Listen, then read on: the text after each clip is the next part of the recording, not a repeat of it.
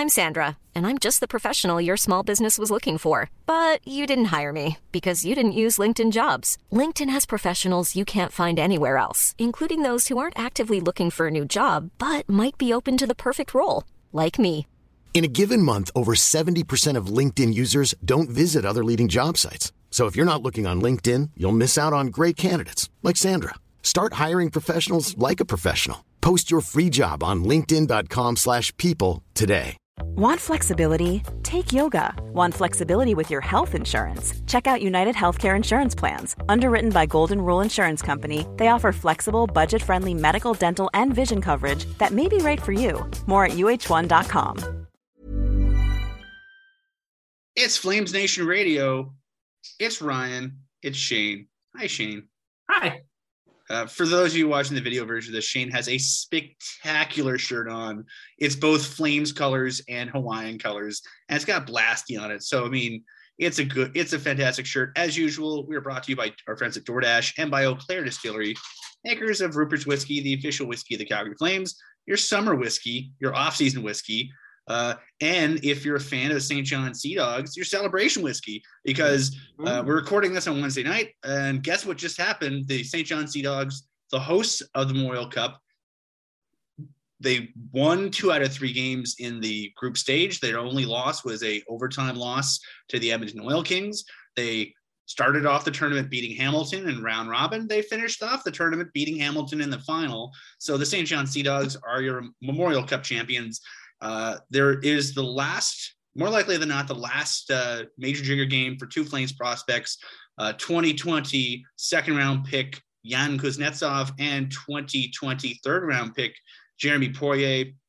Both those gentlemen have entry-level contracts. Kuznetsov actually ran this year. He started the year off in the American Hockey League, and then he moved to the St. John Sea Dog because, you know, the Sea Dogs are loading up for a Memorial Cup bid. They had gotten Kuznetsov's rights in the import draft last year with the thought maybe the Flames will free him up because, you know, the Flames had a pretty, you know, they had a healthy farm team in their American League team. Yeah. Let's be completely honest. I mean, you know, as much as we want to, you know, Johannes Schindval wasn't a great American League player, but Johannes Schindval was a fairly good pro in Sweden, and he, you know, he was worth seeing what you had for the whole year. Exactly. So I mean, you know, the Flames were about 9 or 10 deep in useful American League players without Kuznetsov on the blue line. So they sent him to St. John. He got to play a ton. He got to play a ton with Poirier. They spent the majority of the year on a pairing together.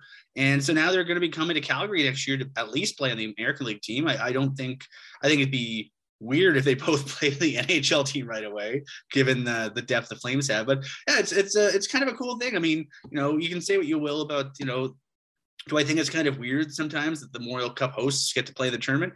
It's a little weird, but I mean, the St. John Sea Dogs, Dogs were a really good team in the regular season. They, you know, and let's be honest, we've seen plenty of Memorial Cup hosts get trucked. But playing against we haven't seen a Memorial Cup champion quite like what happened with the Sea Dogs, though. What they did during the end of when they got booted from the playoffs to now, they fired their coach. Yeah, so essentially, they changed their coach. So what happened for the Sea Dogs, folks, was they were a really good regular season team. Actually, if you go to The Athletic, our friend Scott Wheeler did a really good feature on just sort of how the team is built. You know, they went out last year at the trade deadline. They got Ryan Francis at the time of Flames prospect. They got Francis from Cape Breton. You know, they paid a pretty penny. Like they went out and they loaded up. You know, they were basically, they did what you'd expect a Memorial Cup host to do, to not be embarrassed. And unfortunately for the Sea Dogs, the embarrassment came in the first round of the Quebec League playoffs, the President Cup playoffs.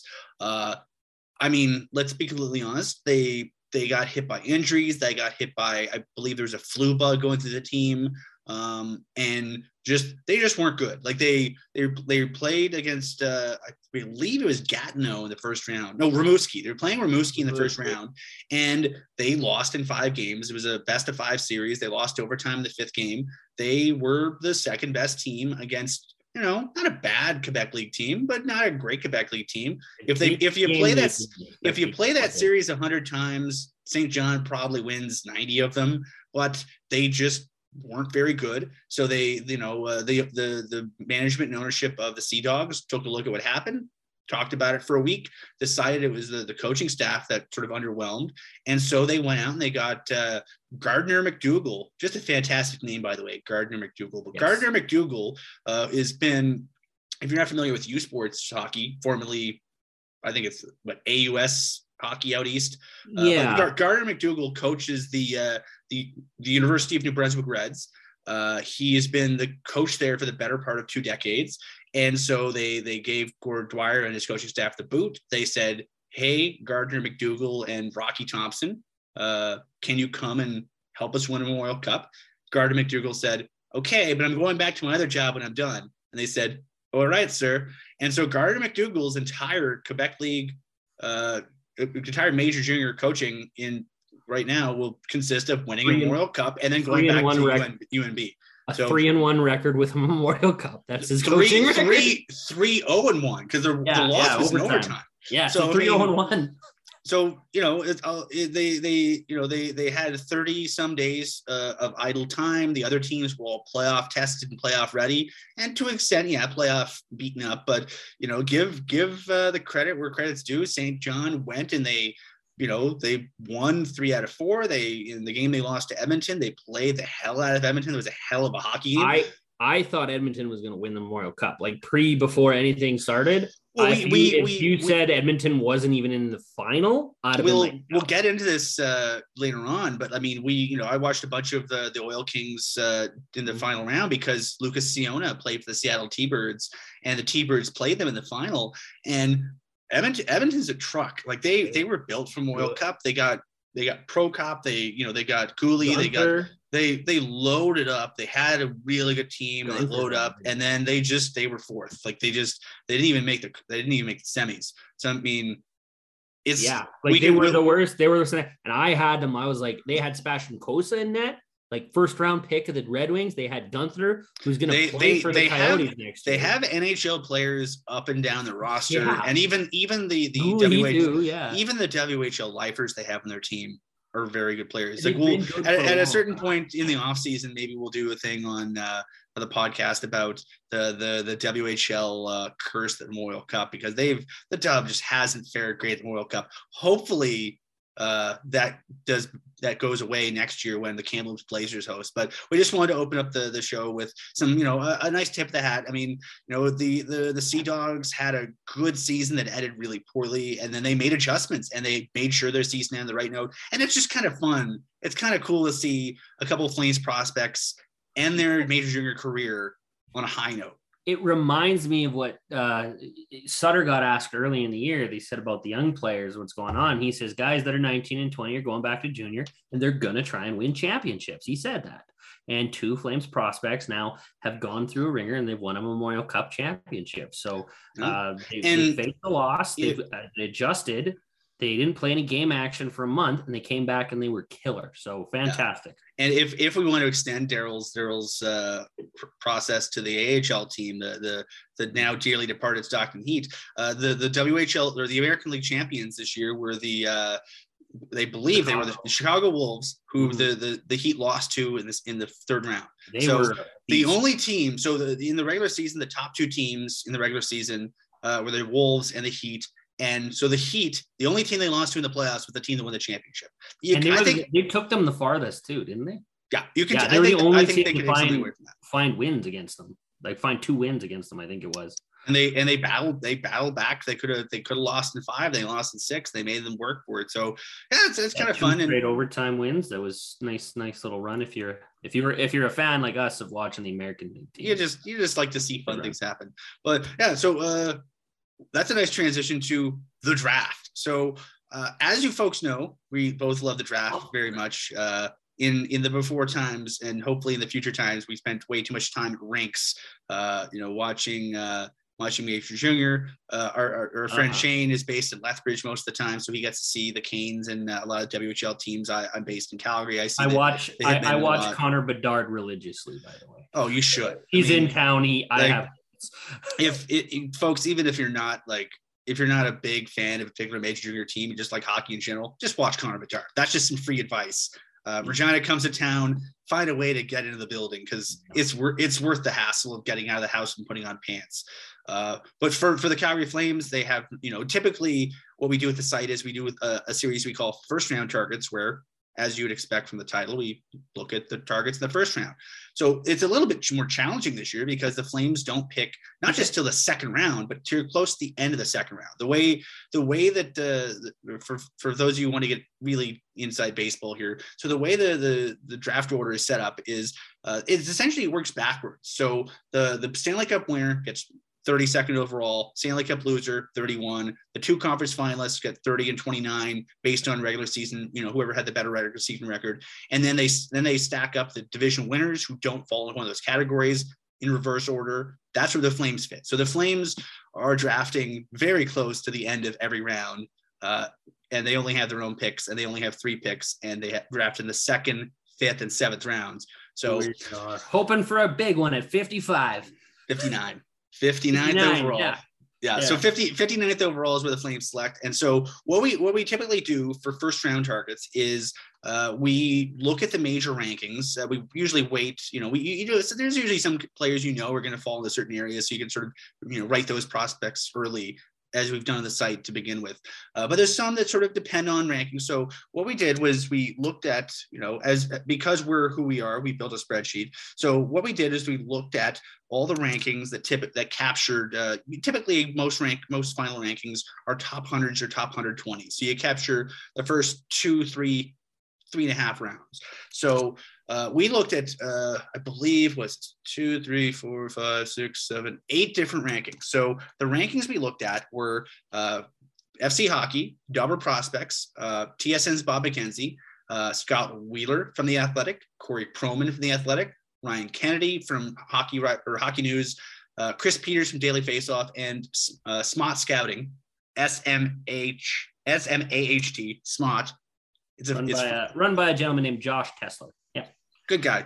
So we figured, typically, when the actual draft is compiled, it's not like there's one list. Like there's one list of who got picked, but the who gets picked list is a process of 32 different lists from the teams. So we basically a snapshot of 8 lists, which provide, it might not be completely precise, but it's 8 different opinions about what players should go in what order. And hopefully it provides this approximation. And then based on the order in which players are listed, we just sort of assign them points, and then we basically build a consensus ranking for where we expect players to go, more or less. So the consensus number 1 pick is Shane Wright. He slightly edges out Logan Cooley. And Juraj Slavkovsky is right there. It's basically, it's Wright is like 1, and then Cooley and Slavkovsky is 2A and 2B. But it's very close. Then Simon Nemec and David Jurasek at 4/5. Again, very, very close, and so on and so on. So the Flames aren't going to get Shane Wright. They don't have that pick. So the Flame, what we just decided to do is we looked at the Flames are drafting at 59. So we decided we're going to look at guys ranked 49th to about 66th, 67th, guys who are sort of in that range.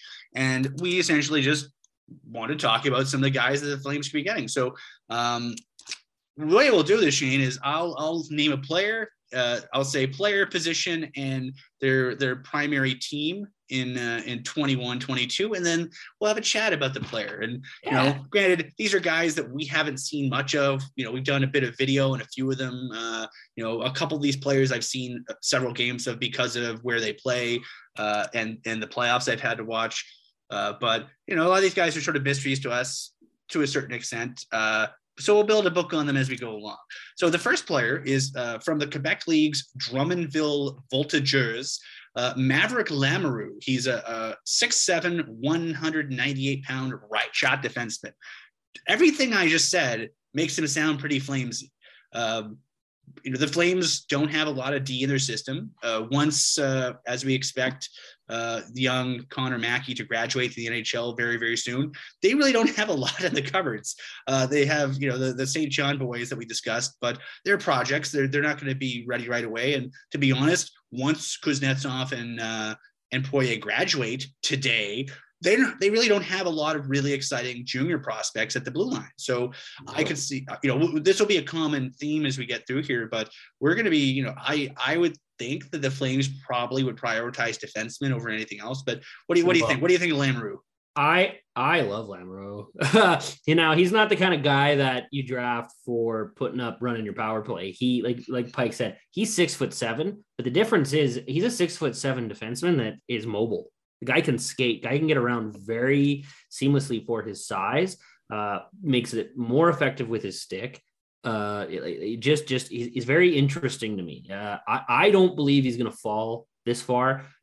Size and mobility like that, or someone from some organization is going to say, you better take him early because you want him in your system. If he pans out, he is a defense coach's dream for a shutdown pair. He's not Oliver Shillington. He's the guy you play with Oliver Shillington. Yeah. He's like good Branson style. Like we're not talking like a shutdown guy. Like, best case scenario, he turns into a what's his name? Hal Gill, shutdown guy that can play a long time. Like that's a best case scenario. Lamoureux's got a lot more mobility. And whatnot, but he obviously lots of work to do. You have to teach him where to be, and he's got to adjust to the massive speed that the NHL has.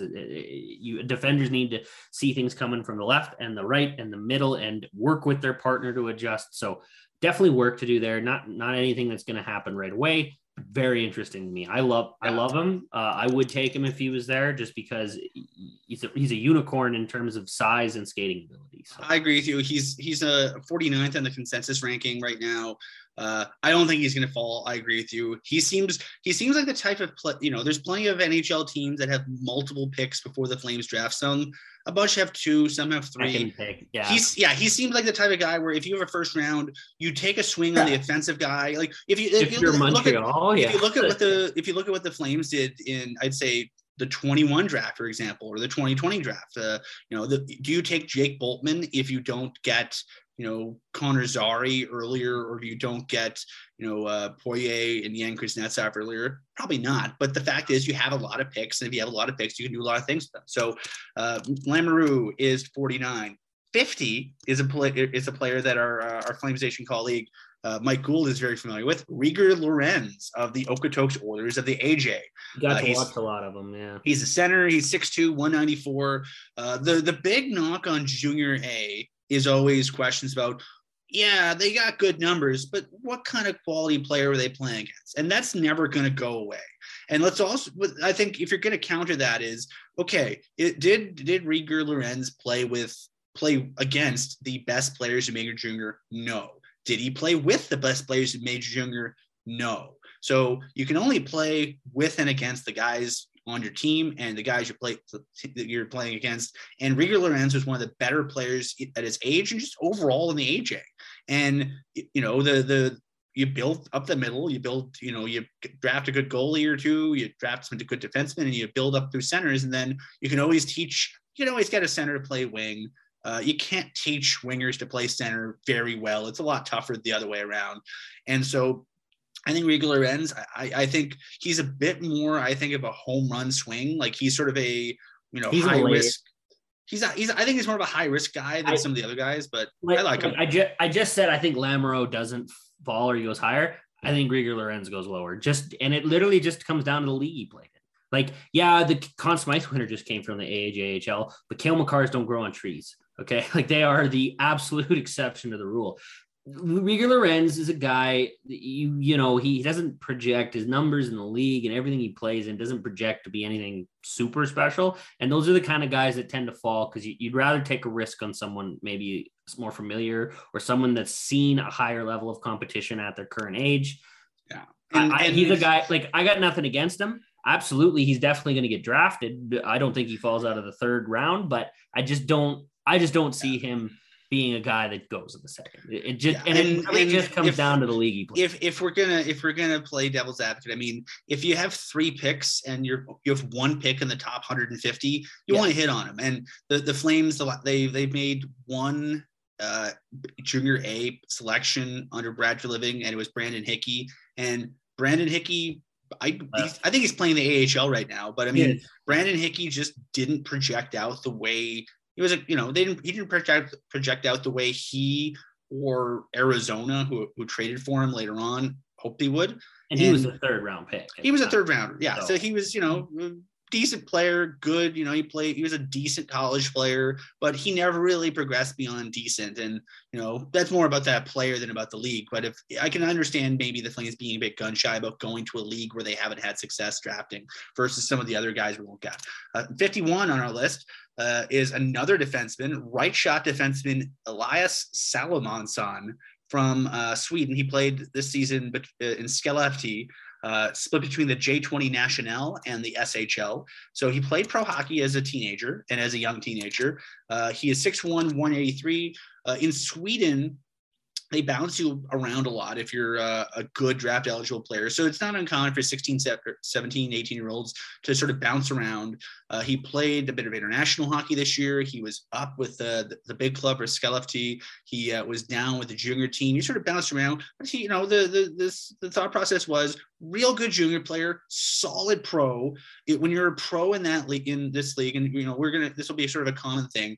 But if you're a pro in a teenager, you sort of your third, fourth pairing guys, like you're maybe the seventh D. They typically they dress 13 forwards or 7 defensemen or sometimes both, and so you might not be used a bit. But Salomonsson played a decent amount, and by all accounts, he made a really good accounting of himself. And he's the first of a few European, as in non-Russian European. That's a clue. Non-Russian European defensemen on this list, and I think I can.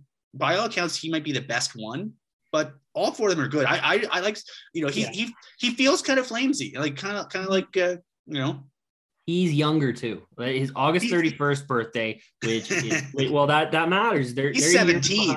He's gonna be 17 when he's drafted. Year behind in development, and that's not an insult. The behind thing, it just means he's got more runway. He's had less time to learn, and he played an entire year, half a year of pro hockey as a 17-year-old. Yeah. So this is a pick I really like. This screams. Now Oliver Shillington during his draft year was ranked at times in the first round.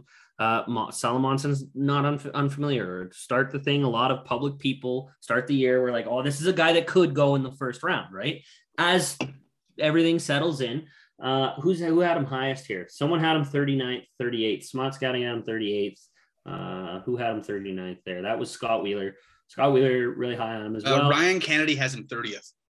Actually, no, it's Lamoureux. That's Lamoureux. Yeah, there was a 39. There was a Smart Scouting had him 38. But the lowest he was 53 as well. So he's a very reliable player. If he happens to fall, it's because guys are taking risks on forwards. That's a huge thing when you need D and you're in the second round and that's what you're looking for. Other guys like to take big swings on forwards in the first 60 picks because you're more likely to find success. There's also more room. It's just there's 12 forwards on a team to 6D. You need more forwards than you do defense. So people tend to do that with their high picks. That's the reason that he could possibly fall. I really like him. He like Pike said, he bounced around, so his numbers don't project as good as they should because he played half a year here, half a year there. Full solid season in a pro league. Best part about people from the Swedish or the Nordic regions, they can stay there longer and cook longer. Your contracts aren't on a time frame, the same time frame as North American players. So and there's the news thing with the new transfer agreements where I think the players in the first couple rounds, they have the option of coming back even if they get signed. There's a lot of weird wrinkles there, but he's a very very solid defenseman. Played in 2 good leagues, the Swedish Junior League, the J20 National. Let's see if let's piss off the hockey community a bit. So Canadian Major Junior, we'll just show our colors here. Canadian Major Junior is the best level of hockey for an under 20 player in the world. I would say the second best is the USHL, and the gap is closing very quickly. I would say probably of the European Junior Leagues, I would say the Swedish Junior League is tops, followed by Finland. Russia's catching up. Czech Republic League's pretty good. Yeah, and a lot. You'll notice a lot of players from the surrounding region. a lot of the players in the surrounding region sort of go to Czechia to play in the Czech leagues. Czechia is the short form of the country, as in when we say Czech something's like say the official name of Canada is the Dominion of Canada. But we call it Canada for short because Dominion of Canada is very clunky and awkward. So instead, the Czech Hockey Association has asked that instead of referring to them as the Czech Republic, which is still their official long-form name, much like Slovakia is the Slovak Republic officially. So the Slovak Republic is referred to as Slovakia, and so the Czech Republic is referred to as Czechia. And so there's a Slovak league for Slovakian players from the Slovak Republic, and the Czech league for the Czech players from Czechia of the Czech Republic. Yeah, geography is fun. Anyway, yeah. So yeah. I think if you're playing, there's if you play a lot and play well in the J20, that's a good league. And so if you can play in the SHL regularly. Outside of the KHL, I don't think there's a better European league in the world. And even honestly, it depends what conference of the KHL you're in too. Yes. So yes. Yeah, I'm a big fan of the Swedish Elite League, and if a player can and has the opportunity to go develop there, fantastic. You should. I love when players use unorthodox paths to get to the NHL, like when Austin Matthews went and played for Zurich. Fantastic, loved it. When players have a handle on who they play and who they should play against and what level of competition they need to play, I love that. It makes it better. And I think more players should exercise their right to play wherever they want to help further their own development. But there are transfer agreements that get in the way. So there's nothing we can do about that. And import rules too. You think, I think the challenge with a lot of these leagues is they want to make sure that their domestic players get a chance to play. Well, they want to grow Canadian leagues, want to grow Canadian players. And I don't disrespect that. Speaking of, let's go to number 52 on our consensus list. 52 is the son of Mats Lindgren. Mats Lindgren is sort of a unicorn. He was born in BC when his dad was playing in Canada. So because of the nationality of his parents, he has Swedish citizenship. But because he was born in Canada, when his family is living in Canada, he has Canadian citizenship. So Mats Lindgren played this year with the Kamloops Blazers. I believe he's considered a domestic player, even because he lives here. So he's played rules. Yeah, he's played a couple. Not even bending rules. Like he's considered a domestic. He's got a Canadian passport. He's not bending the rules. He was born in Canada. He was born in Canada. So yeah, Nylander though. Like you can say, like they get to choose, right? Yeah, so. But he was born in Canada, then grew up in Canada, so he's Canadian. Yeah, but he also has Swedish roots. Yeah, Mats Lindgren. Our friend Colton Davies did a bio of him on the site. I like Mats Lindgren. He feels like a really solid second rounder. He is a left shot defenseman, 6 foot, 175. He'll be playing in the Memorial Cup next year because his team is hosting, and he's played like year and a half, 2 years. He basically, he's played for Kamloops since he's been able to play for Kamloops last year. Last year, the Dub did a shortened season because of the pandemic of it all, but he was decent last year. He was pretty good this year. Moves well, skates well, moves the puck well. I think the challenge with him is offensive guy. Yeah. I think the challenge with him is I don't know if he's great at anything, but there's no holes in his game. He's a rock solid player. You can make an argument that there's more exciting players to be had in this draft. But if you're the Flames, I mean, in 2020, they went and they got Connor Zary from the Kamloops Blazers, real solid hand. They've had a lot of success drafting for the Dub, dating back to as long as there's been a Calgary Flames. And especially under this GM. So, I mean, I could, if you told me, hey, the Flames are getting Mats Lindgren, I would say that feels about right. Yeah.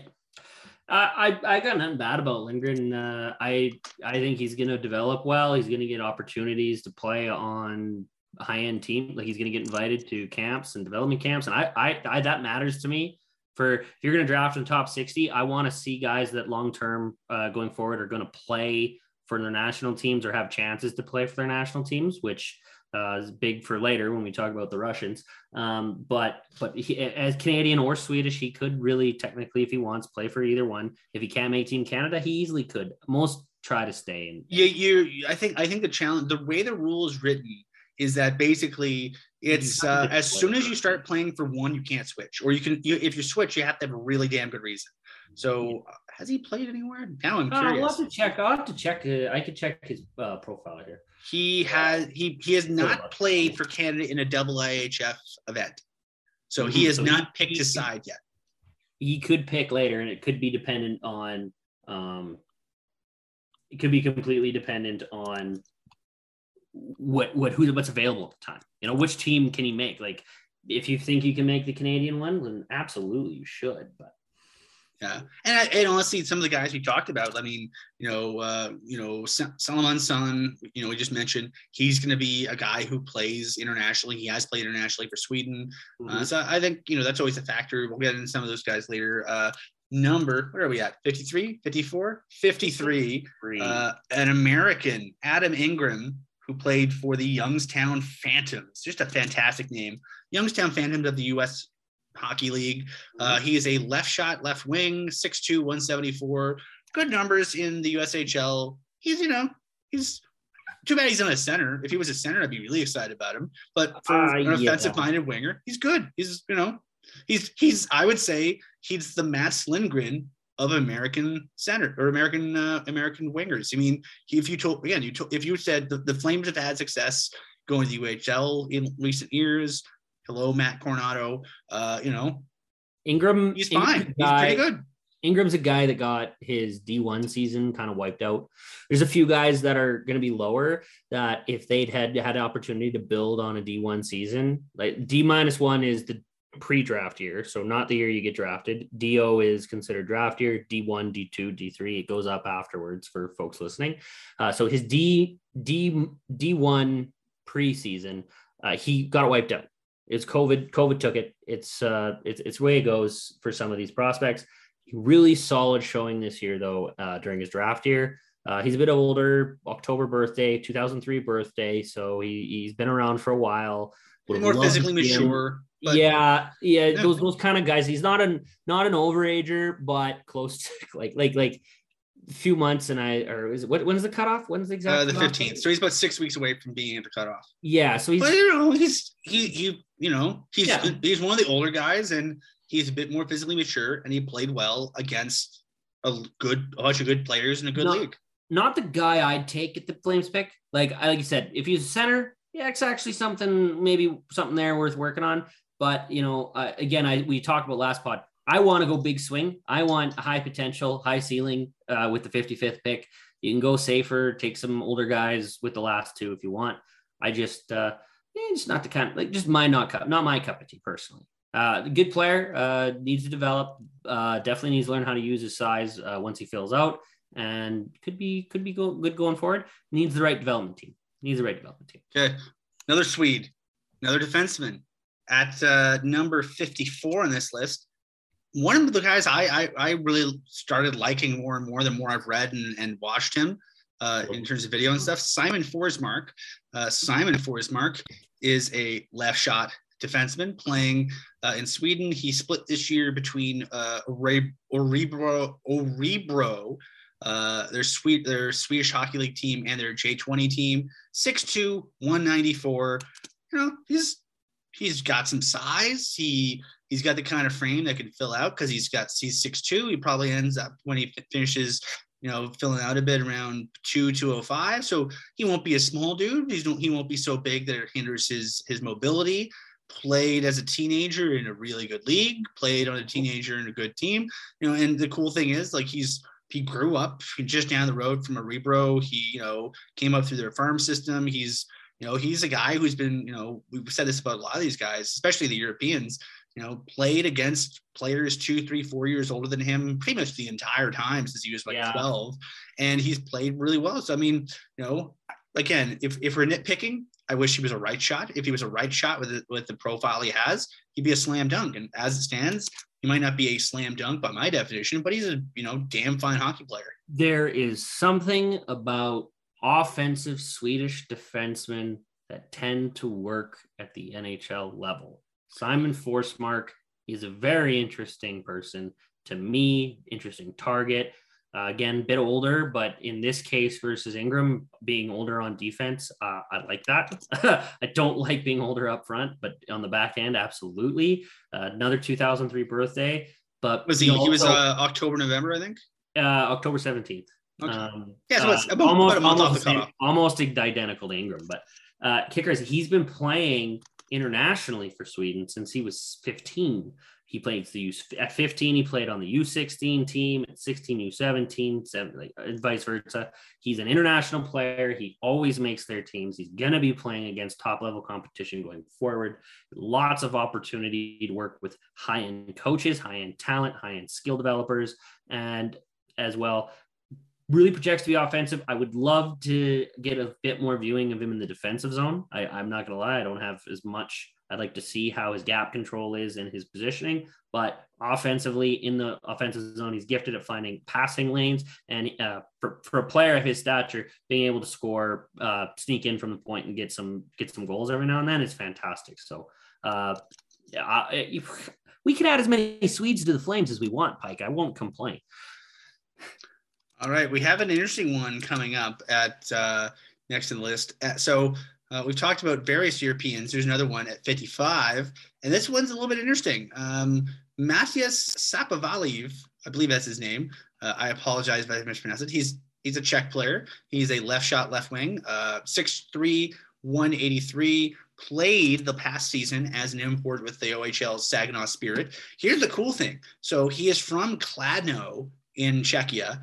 And he played the season before this one. He played a handful of games for Kladno with Flames legend, with Jaromir Jagr, the team that Jaromir Jagr owns. So Jaromir Jagr, a guy who he's not particularly he's played second league pro in Czechia and played the second Czech league is pretty good.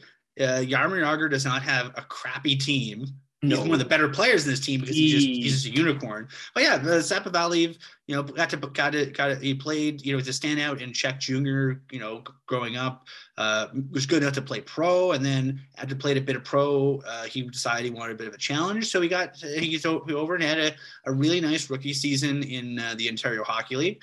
And so, I mean, again, the Flames, here case in point, Adam Ruzicka, a Slovak who came up from the same general area, similar situation. He was, Ruzicka is a center, but Ruzicka played a lot of domestic hockey, felt he needed a challenge, came over as an import and played with Sarnia, had a really good season in his draft year and got drafted by the Flames. And so Sapovaliv, he's a guy who might have a lot of upward potential because, typically a lot of hockey teams, like say, if the reason I think the ideal for scouts is you get to see one player play in the Western League or the OHL or the Quebec League or the USHL for a couple seasons. You get a 16-year-old season and a 17-year-old season, then you draft them because then you can say at 16 he was here, at 17 he was here, and then you can make some inferences about how their development's going to go. Whereas with someone like Sapovaliv, someone like Ruzicka, we've seen this with a bunch of guys who came over as imports. If you only get 1 year of play in that level before you get drafted, you get this, but you don't know where they're projecting, where they're moving from or to. So it's a little bit tougher. And so we've seen sort of a trend that first year imports, either draft eligible year, tend to go later than their production suggests they should. Which means if you're the Flames, there's a chance that someone as valuable potentially offensively as Sapovaliv could fall to you at 59. And I think that's kind of an exciting proposition. He falls in the same Rieger Lorenz category as me as a guy. He just the COVID year in Czechia there wasn't a lot of games. There wasn't tons. He didn't get to play a lot. Then he come over, he had a very good 18-year-old season in Saginaw. And now the kicker here is he's definitely going to get drafted by somebody, should be in the top 100. Whether that's Calgary or not remains to be seen. You really want to see him progress next year. You want to see him get to a 30 goal over point per game guy, especially when you're 19 and there's other 17, you're playing against some 16, 17-year-olds. You want to see that progression. It is worth the risk. It is worth putting the time in, giving him a rookie camp, giving him professional guidance. So that's not something I'd scoff at. Okay, his numbers aren't great, but that's a COVID thing. Here's a question for you. So the Flames, I would say, if you look at the Flames, and if you're trying to, if you're at the table and you have a scout who's really subbing for somebody, I could see them listening to their OHL guys because, if you look at it, like the OHL guys recommended Jack Beck, who did not play at all during the COVID year, and he became, when he was healthy, one of the better players, not only on his team, but his entire league. They got Rory Cairns. They got, they've seen how some other guy, Anderson. Yeah, they've seen Mangiapane progress. So I would say like while it might be difficult for them to figure out exactly Sapovaliv where he fits in, I think you can sort of say, like, especially, they saw Rory Cairns all year. They saw Jack Beck all year. And I think from a scouting perspective, maybe you can sort of see the markers that showed the progress that those two guys, especially Beck and Cairns, were making, the progress they were making, and go, hey, here's sort of where Rory was at this time. Here's where Jack was at this time. Here's where Sapovaliv is, and then sort of make some inverses there. It's ideally you have apples to apples comparison with the same player, the same situations. They don't have that, so you have to do the best you can. I would think that the success they've had with the O players might make them it's like the same reason why they've habitually gone back to the dub. And Sweden, the three main places the Flames have gotten really good players historically, Sweden, the O, and the dub, because they kind of know what success and progress looks like at those levels. So I don't know. I could see them taking them. I would love for them to take risks on some high-end Russian players, which they haven't done in a long, long time. I would love that. I would love for them to use a high pick on a skilled Russian player. We're a few selections away from discussing the Russia of it all. I'll get to that later. We'll get to that. Here's my kicker. I don't have another counter to what you said, Pike. I agree completely. You should. The benefit of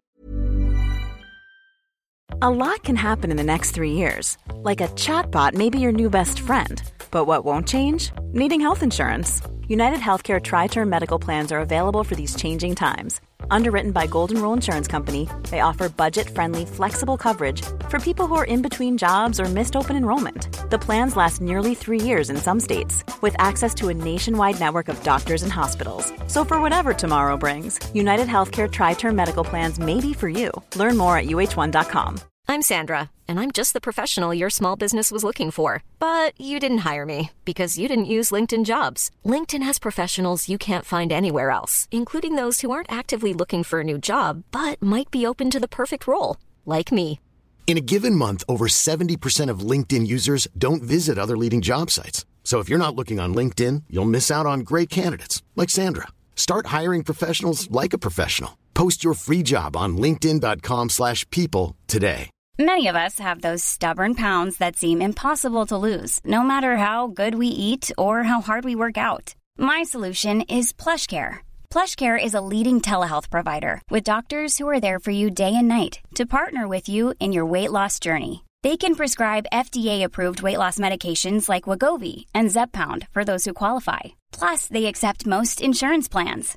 To get started, visit plushcare.com/weightloss. That's plushcare.com/weightloss. The doubt based on the scouting and the projection of the prospects right now should 100% be in the OHL's court. The next behind that, I would put Dub, and then behind that, I would put Q, because they're really only the Q player. There's a couple Q players they like, but it's Pelche, but they've gotten Zari. They got Wolf out of the Western Hockey League.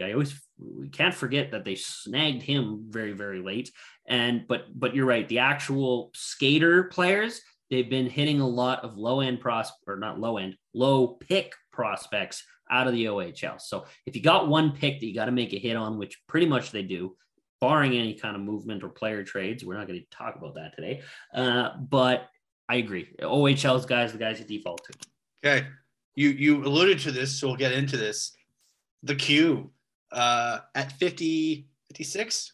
I'm losing track of our numbers. 56. At 56, right shot defenseman Noah Warren from the Gatineau Olympique. 6'5", 225. He feels kind of Maverick Lamoureux-y. Not as good of a skater. Yeah, he's like Lamoureux has that extra mobility, and especially a defenseman that size being able to move laterally is huge and being able to cut off skating lanes. I don't like Noah Warren in that sense, personally. That's just a personal opinion. He's definitely going to go some point, but some scouts scouts left him off their list. Like he feels like the type of guy. He feels like the type of guy, again, like Lamoureux, a team with multiple picks. You draft a couple skill forwards, and then you go big beefy D man from the Q. Because he feels like he'd be a safety blanket for some organization where, is he gonna, I think his physical tools will give him a chance.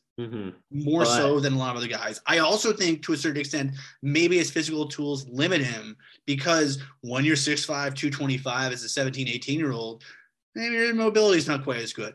I mean, you're not going to be great at everything. I just don't see, like, from a Flames perspective, like, I agree with you. Someone's going to take a flyer on him, especially someone like Arizona, who has how many first round top picks in the top 60, like 12? I don't know. It's an insane amount that we've never seen before. They're perfect to take a flyer like that. If you can develop a guy like that, it's a no-brainer, especially when you've got 8 skilled forwards ahead of him. Like, I'm with you. From a Flames perspective, I don't see him doing it. I don't. If they do, cool. You want to develop him. You want the big defensive defenseman. It doesn't always work out when you take high picks. If you historically look back at some of these big defensive defensemen that gone super high, I have 2 words for you, sir. Keegan Kanzig. How about Dylan Mikkelrath? Or even Luke Shen at 5th overall. He turned into a 3rd pairing guy. Like these defensive defensemen that they go super high because they're big, they typically tend to not pan out more than they do pan out. So I don't like taking them super high. I love taking them. The path to success for the big and beefy is a little bit narrower because you have to be able to skate. You have to be able to skate if you're that size because you need to use your size effectively. Yeah. I want to, with 1 pick in the first 100, I don't want the Flames to take Noah Warren. No offense to Noah Warren, just my opinion. No one's going to take Noah Warren and really like him. He ranges, folks, on the consensus list and the various the constituent lists. He ranges from as high as 36 to as low as not on the list. He is only on 4 of the 8. His rankings on the 4 that he is on, 36, 41, 44, 62, and then 4 other lists don't have him in their top 64 at all. That says something. Like, there's some folks really like him, and some folks are like, maybe later. 60 or 57 is we're going back to Europe. This time it's a forward from Slovakia. This guy. Adam Sikora. He played in the Tipsport Liga with HK Nitra. He's 5'11", 174, left shot winger. Yeah, he played, the Tipsport Liga is a pretty good league. It's up and coming. It's, if all due respect to Slovak pro hockey, but if you're a good to very good youngster, you probably get lured away to a more prominent program. But for Slovak hockey, it's good. And Adam Sikora was a good player in a pretty good league. This batch of Slovakian kids is fantastic. You want to see someone develop. You want them to be playing and training with peers that are also training at a high level. The Slovaks this year are unreal. This kid has grown up playing against Juraj Slafkovský, Simon Nemec. Like this kid, and like he's played in the Czechia League, or is it Czechia League? Slovakian League for 2 straight years. The Tipsport Liga. Yeah, put up great numbers. He in terms of hockey prospecting in NHL, his top 3 comparisons are Magnus Piarvi, who went 7th overall in his draft year, Joel Armia, and Kirill Kaprizov. So all over the board in terms of actual NHL success. There's some value there, though. There could be. And when you have 1 pick and you need to hit, there's a versatile kid that can play both sides on either side of the center. He's playing against top competition. He definitely will be playing at all international competitions just due to the sheer numbers of Slovakian players. Really interests me. Would really like. This is a pick that if the Flames took him, I would be absolutely stoked. I like this kid a lot. So and again, like the Flames have a couple of pretty good Slovak players in the system. Again, Adam Ruzicka, probably a regular NHLer in the foreseeable future. Yeah, came up through Slovak hockey. He made the decision to get imported to the OHL. Sikora did not. But even someone like Martin Pospisil, where Pospisil did the same kind of thing, and they came over to play in the USHL. I think at the time he wasn't sure if he was going to go to college, what he was going to do. He ended up going pro. A lot of injuries with him too. A lot of it, he just had some bad luck. Yeah, but I mean, if you look at the, it's if Adam Ruzicka was if Martin Pospisil was a house, you'd say he's a fixer upper because his bones are good. I mean, big, mean, burly, good numbers. Like hell, during the lockout or during the COVID stoppage, Pospisil went back and he caught COVID, but when he didn't have COVID, he played in the Tip Sport Liga and played pretty well. So I mean, you can't really knock it as a league or as a player. And I'll say this: Ruzicka and Pospisil before the NHL had to pull out of the Olympics, they were going to play in the Olympics. Like they were probably going to play in the Olympics or have a good chance of playing in the Olympics.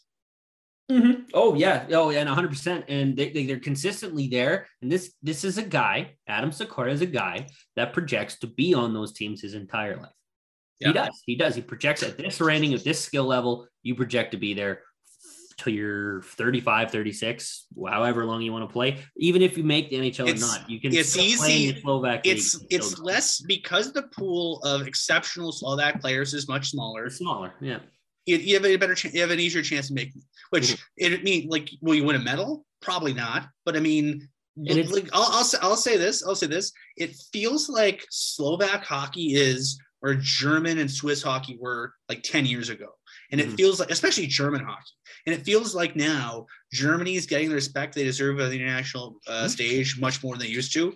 Slovakia may not be there yet, but they're in the conversation, and I think that's pretty exciting. It's been a while since we've had some this amount of high profile Slovakian kids in the draft. So I'm excited. It's a huge, just no matter what happens, we can say definitively right now, this draft is a huge win for Slovakian hockey. And an event like this, that'll be publicly broadcasted, especially on ESPN, it's huge, and it can help grow the game for future kids. So finding success, finding players, highly skilled players, it just goes a long way in terms of all we know is there's going to be like a whole country wearing Juraj Slafkovsky jerseys, whatever team he ends up with. That's fun. Yeah. Like, the idea is like, he's going to go, he's already almost a national hero. He was spectacular in the Olympics. He's going to be someone who makes a lot of noise.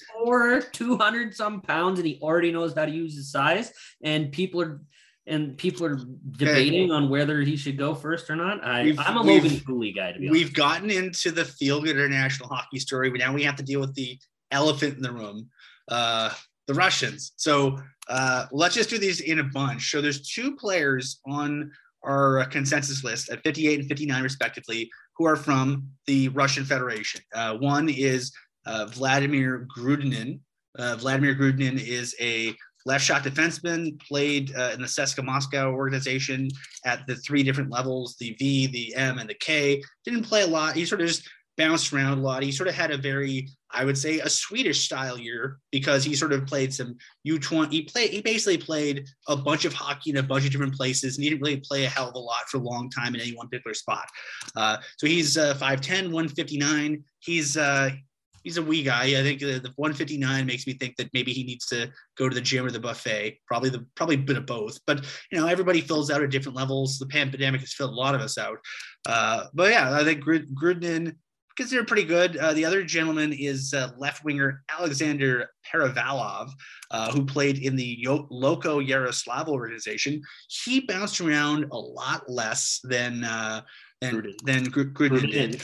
If anyone who's curious. Perevalov came up to the same organization as Ilya Nikolaev, who signed an entry-level deal with the Flames after coming over. For Nikolaev, he basically in his post-draft years bounced around a bunch, didn't really play a hell of a lot anywhere, was sort of projected as a two-way guy, didn't have a home. The Flames said, why don't you go play in the USHL? And Tri-City said, we'll take you.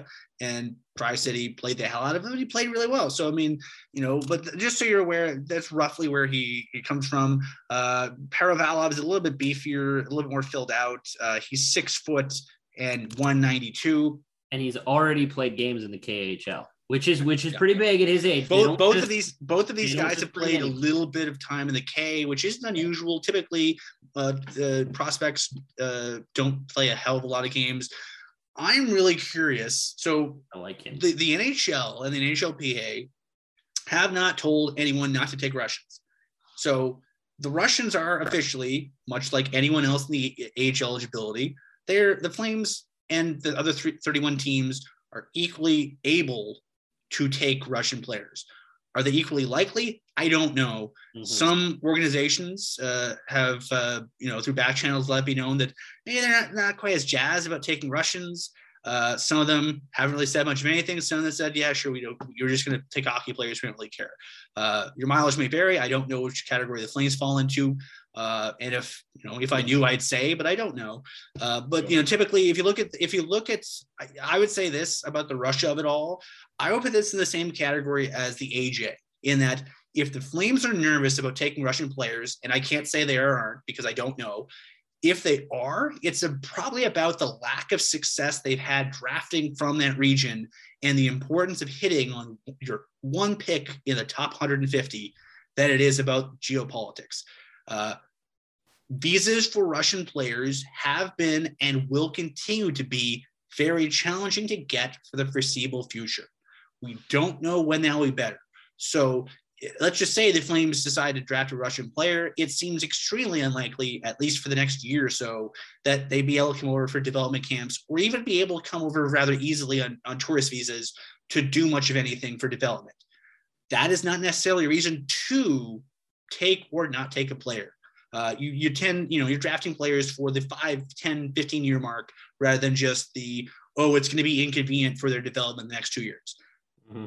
But again, if you need to hit, I don't think these would be reasons not to take players, but the list is the list, but the list is sort of gets murky for other reasons. So I think both these guys, I think Grudinin and Paraval, especially Grudinin, I think with him, the only thing I'm nervous about is he ain't beefy. I mean, $159. He's a little skinny. Yeah, he's a little skinny, but you can fix that. Honestly, if a skinny Russian kid plays D, he's probably a good skater.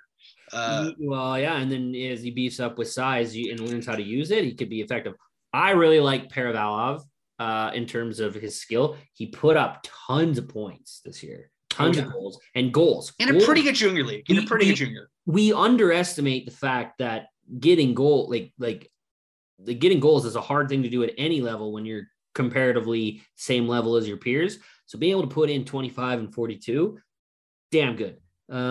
He's got a bit of grit to him. He takes a bunch of PIMs. Paravalov was on 4 of the 8 lists.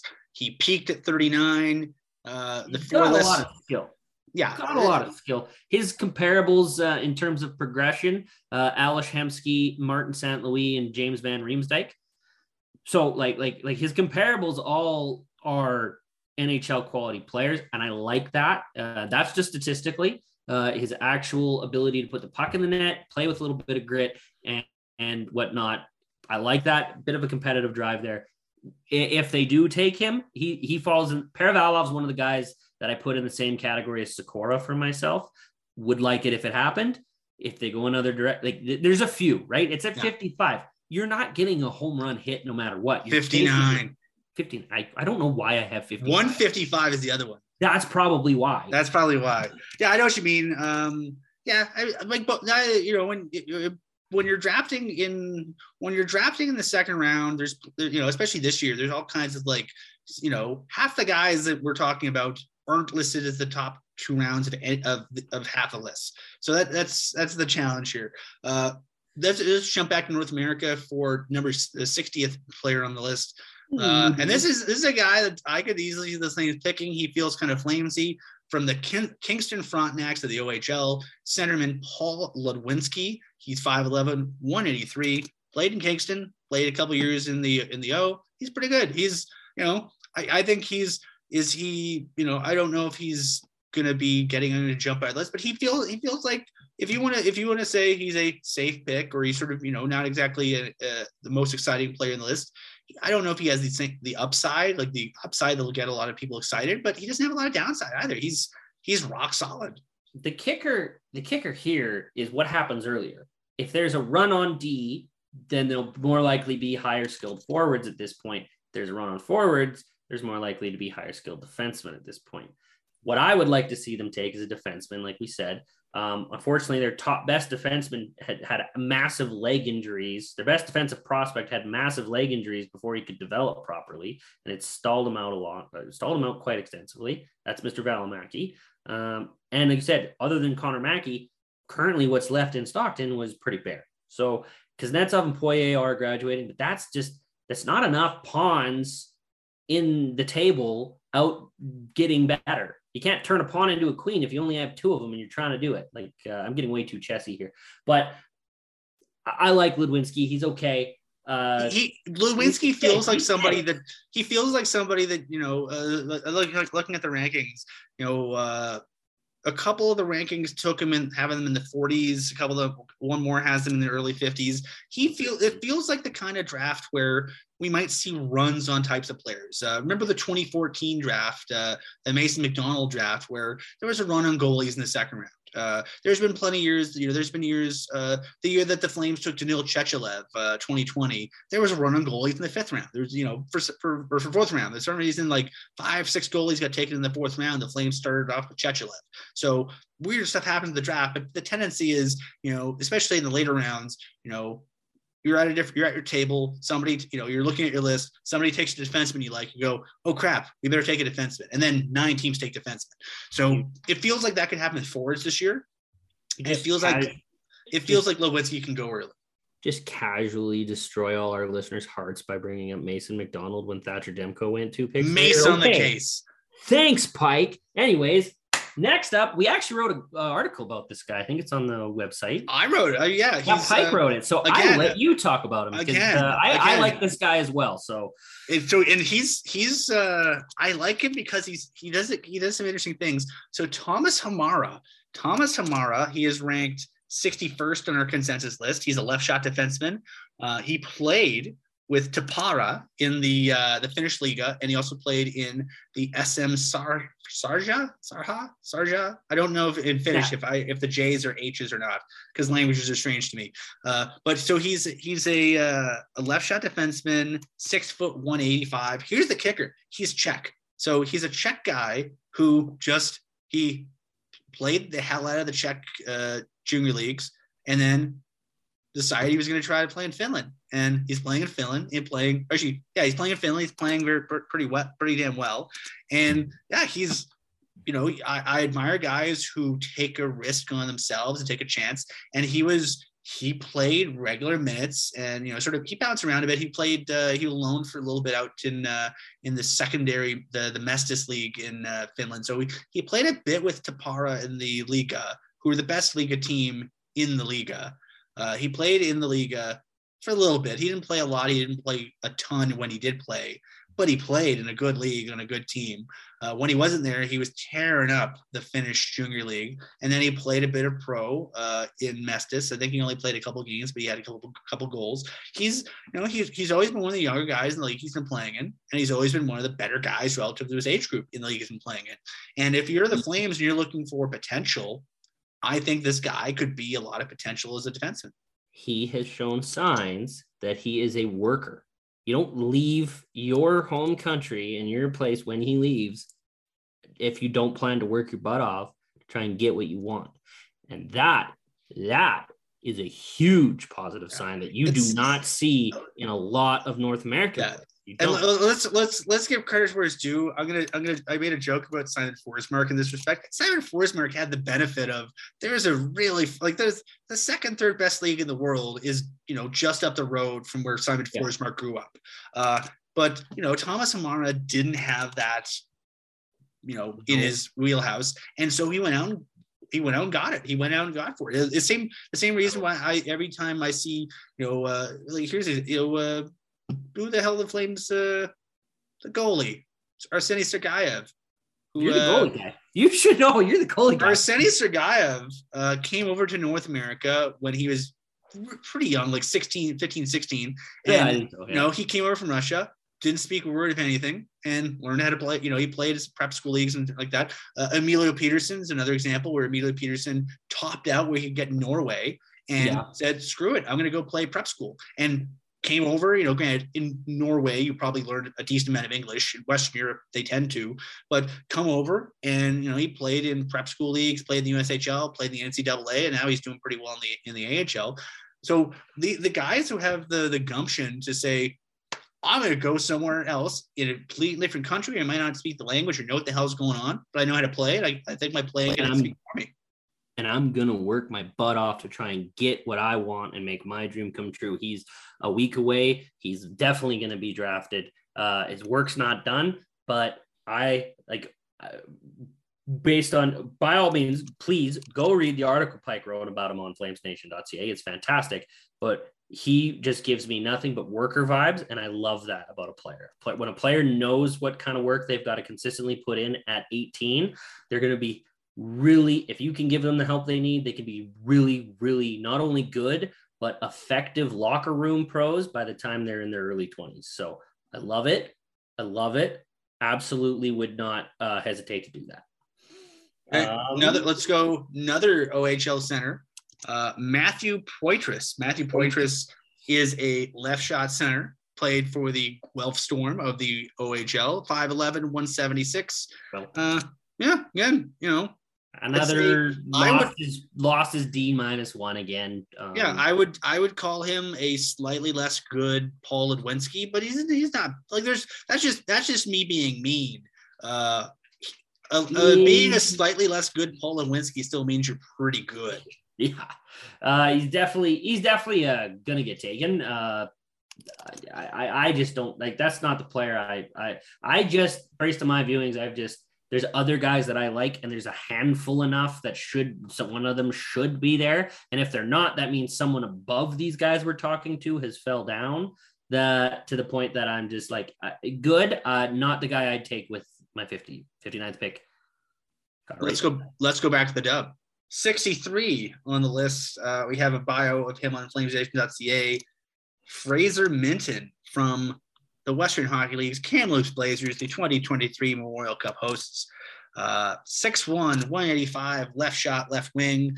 He's good. I mean, again, only knock on him, wish he was a center.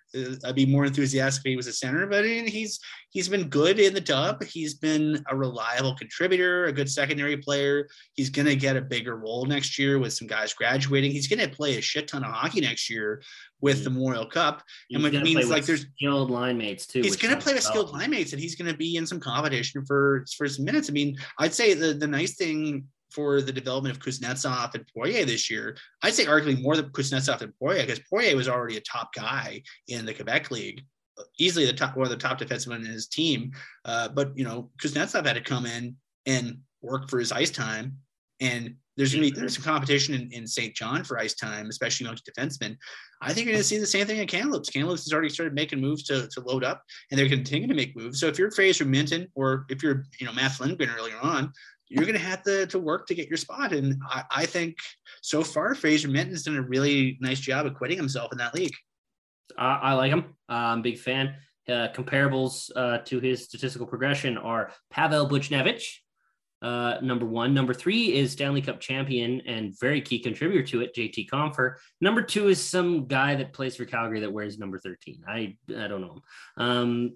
But good comparables in terms of production and league and comparing across the board. He's a smart player. Like you said, he was stuck behind some very skilled forwards for Kamloops. Like there was wingers ahead of him that super skilled, super high end.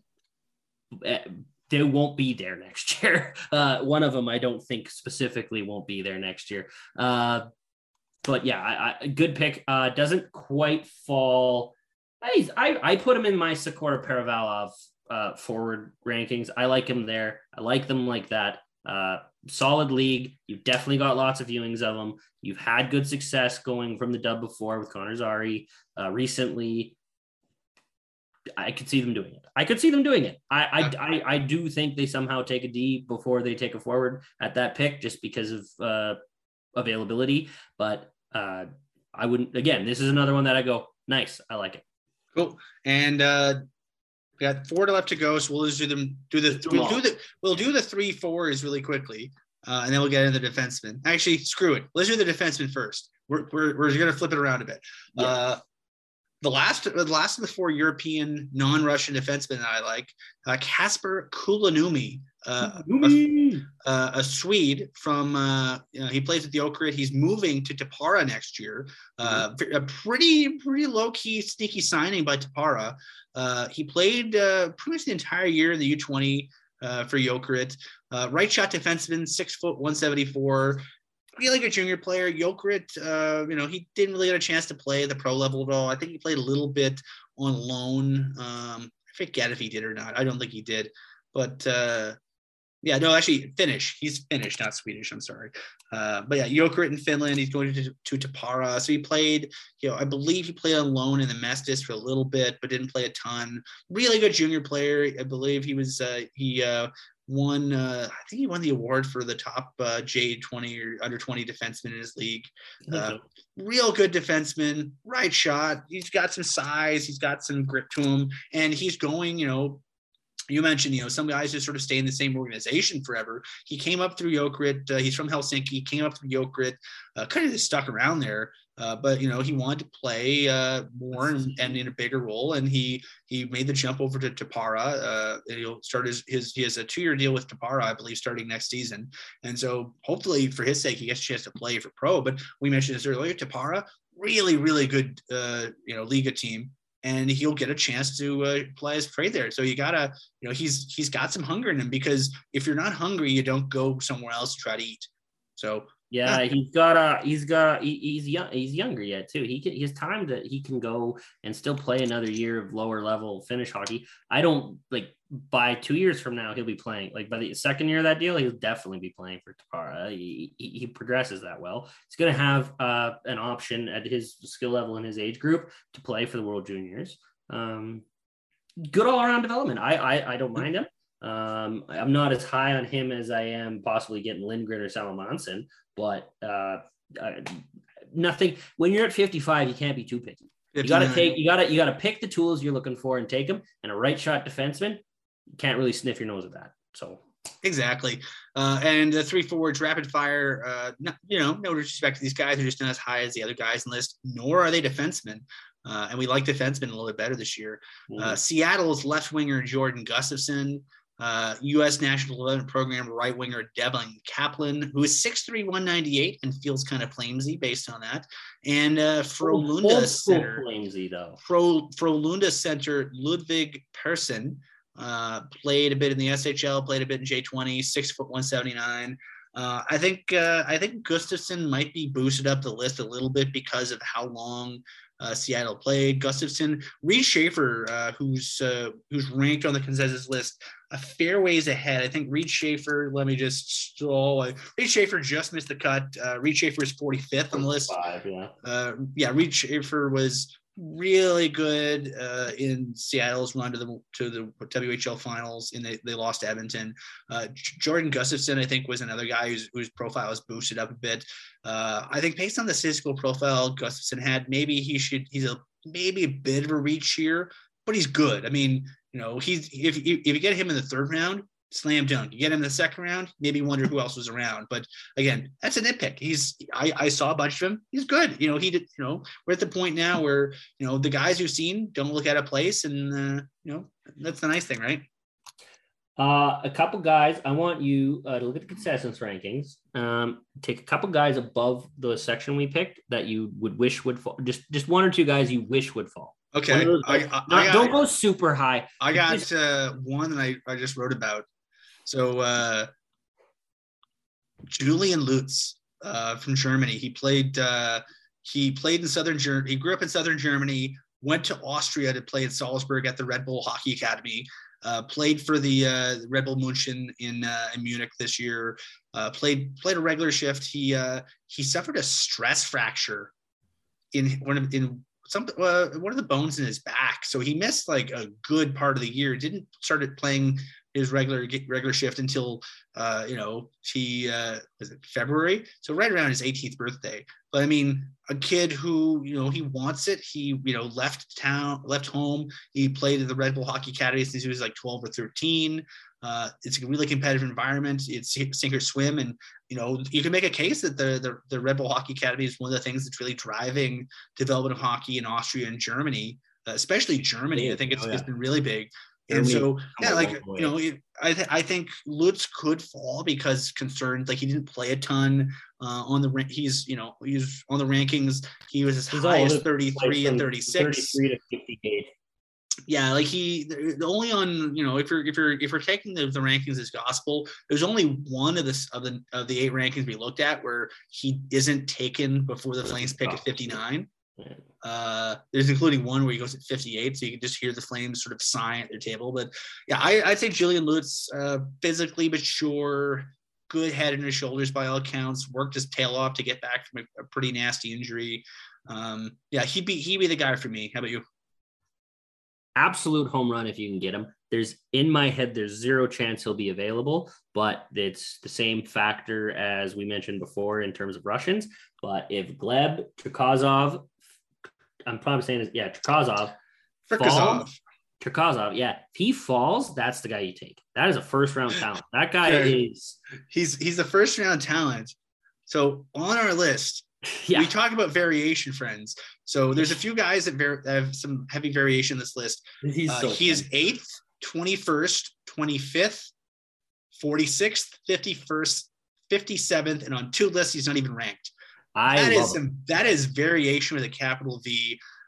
Your boy Lane Hutson has a similar bit of variation. Yeah, we talk about Chris Peters about Lane Hutson. He's a small boy, but he's damn good. Consensus rank is 31. He is gone. He's on all 8 lists. He's gone before 59 on all 8 lists. As high as 19, as late as 58. I can just hear Shane on the draft weekend cursing if he's gone at 58. Because if he goes at 58, I'll be very upset. I don't think the Flames would take him because of his size, just because. But I think whoever gets him is getting a steal. I like Philip Bystedt as well, but Gleb Chikazov, if he falls, if I were a scout, I would be nonstop in Brad's ear being like, take him now. That's just me. Super high-end skill, center right wing, right shot, late birthday, another full year to develop. There's a lot to like there. You have 1 pick in the first 154. You really need to make it count. That's someone that would make it count. If he happens to fall, I wouldn't hesitate. That's just and one name that is below our little window that I think wouldn't be that much of a reach. Dylan James, another U.S. national development kid. Mm-hmm. He good. I mean, I'm not going to really nitpick Dylan James too much because I don't want to. But I mean, he's on most, like, if you look at the list we looked at, he's on 5 of 8, and all the ones that he's on, he's between 54 and 64. So he's sort of in the Flames range. On the 3 he wasn't on, I think he just missed the cut on a couple of them. Actually, my bad, not U.S. National Level Program, Sioux City Musketeers. My bad. Sorry, Sioux City. But yeah, he's he's a Calgary kid from Calgary.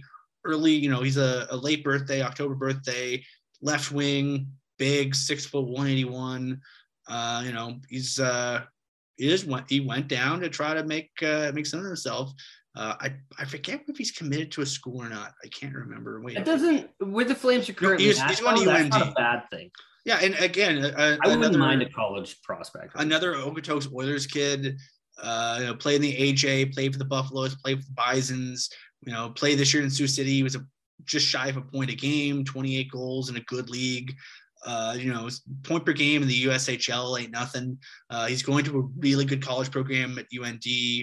So I mean, you could do worse. He's the guy I'd have on the outside looking in, going, if they want to be kind of clever here, maybe him. And again, like 1 year in the USHL, and he had some years in the AJ. Maybe there's some concerns among scouts about his progression, but I mean, 1 year in the USHL, he was really good in the 1 year in the USHL, so I wouldn't be that concerned about it. But so that's so for those of you who want to sort of get a crash course to inject the draft in your veins, here is basically 80 minutes of us just sort of force feeding you sweet draft content. Let me say my late guy too, Pike. Come on. Okay, now. who's your reacher?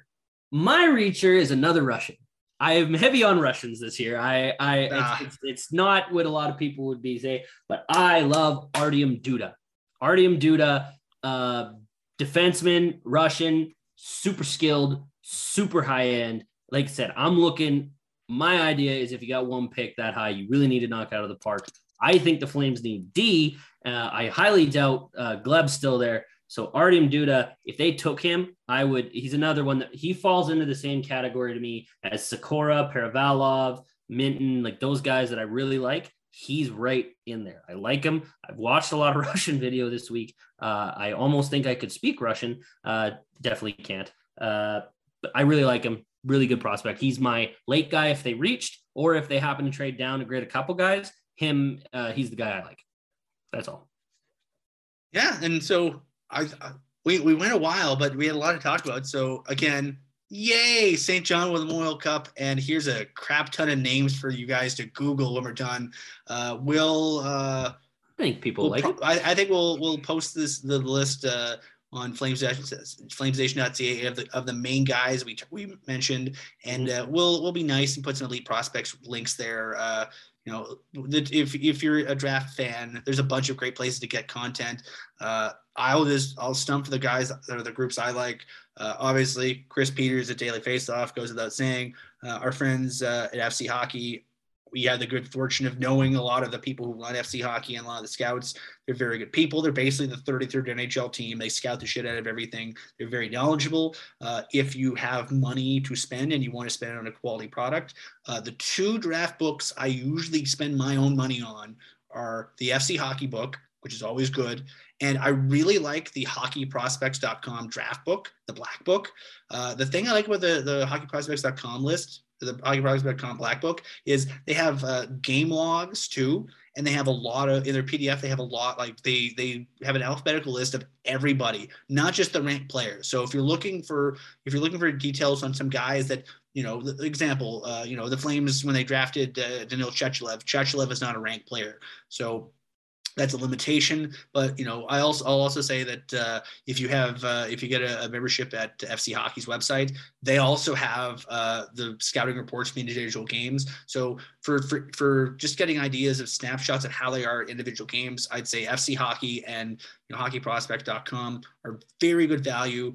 I do not get anything for stumping for these guys. They're just, this is how I spend my money, and I think it's good value. So Byron's been taking my money for 3 years. So Byron, that's hockey prospecting. Hockey prospecting is our friend and Flames Nation alumnus Byron Bader, who does the NHL stuff. Again, that's he's really good. He looks at the hockey, basically the statistical profiles of players who've had success in the draft and how they progress and how they develop. So if you're sort of analytically inclined, that's really good value. So I'll always say, read everything, read as much as you can, read as much as you can afford to, because there's a lot of people who do a lot of hard work and a lot of good content. And it's been especially challenging for the scouting community the last year and a half, 2 years. And thankfully we seem to be on the other side of it, fingers crossed, which means that, we'll be past the most challenging couple drafts to project. But yeah, it's the draft is about the future. The draft is about fun. It's a day where everyone's dreams come true, man. Yeah, dreams come true. Regardless of how many where you're picked or how many picks your team has, 225 young men will get drafted. Their dream will come true. They'll become just like their hockey heroes, and obviously the journey still continues with them. I mean, did Johnny Gaudreau become Johnny Gaudreau the day he got drafted in 2011? No, he still had to do some other stuff. But it's a step, and I think it's just a fun event. I'm not able to be in Montreal for the draft this year, unfortunately. But it's such a cool event. It doesn't matter if you go first. It doesn't matter if you go seventh. How much right now? If you could go back, would you take Andre Palat or Nail Yakupov? Look at their draft positions. One went 217th or 19th. One went first. And right now, I know exactly which one I would take. All I know is when you're when they don't put what number you were drafted in the back of your sweater. They don't put it on the Stanley Cup either. They don't put a lot of stuff in the Stanley Cup. Yeah, exactly. So I think we went long this week, but I think hopefully it's a fun listen for everybody. We had fun talking about young prospects, probably the majority of which will never play for the Calgary Flames. Or some of them might not even play in the league. But yeah, it's all crystal balls and hope at this point. So that'll do it for the pre-draft edition of Flames Nation Radio. I'm Ryan. He's Shane. We're brought to you by DoorDash, who are the first round picks in bringing you tasty food for a nominal fee. And the off season, sweet drinks. And so when you have sweet drinks, Eau Claire Distilleries, Rupert's Whiskey, the official whiskey of the Calgary Flames, the official whiskey of the off season. And so we'll be back in a week.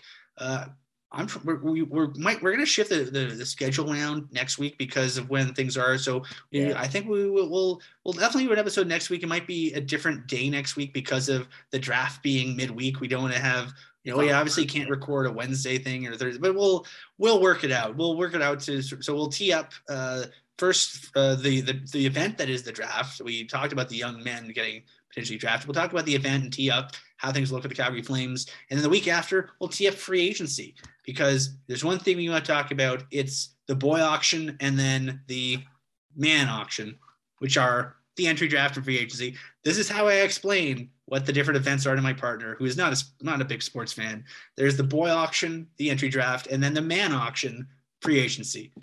I love that Pike says boy auction all the time, and I always forget he's about to, and it kills me every time. So that's what it is. It's the boy auction. You're not wrong. That's why I laugh. As a closure, folks, when you're watching and listening to the draft coverage from wherever you are, whatever media you choose to consume, just think about this. Close your eyes and try to figure out if they're talking about hockey players of 17 or 18 years of age or horses. Because it's Stampede time, and the words we use to describe both things are kind of similar, and it kind of freaks me out sometimes. Big, tall, strong, gets in the way, knows good boots. He's got good boots. Knows how to pack up and work. Nice strong coat. All right, I think we've run our course, Mike. That'll do it. We'll talk to you guys next week. Have a great week and happy drafting. A lot can happen in 3 years, like a chatbot may be your new best friend. But what won't change? Needing health insurance. United Healthcare Tri-Term Medical Plans, underwritten by Golden Rule Insurance Company, offer flexible, budget-friendly coverage that lasts nearly 3 years in some states. Learn more at UH1.com. Imagine the softest sheets you've ever felt. Now imagine them getting even softer over time. That's what you'll feel with Boll & Branch's organic cotton sheets. In a recent customer survey, 96% replied that Boll & Branch sheets get softer with every wash. Start getting your best night's sleep in these sheets that get softer and softer for years to come. Try their sheets with a 30-night guarantee. Plus, get 15% off your first order at bollandbranch.com. Code BUTTERY. Exclusions apply. See site for details. Even when we're on a budget, we still deserve nice things. Quince is a place to scoop up stunning high-end goods for 50 to 80% less than similar brands.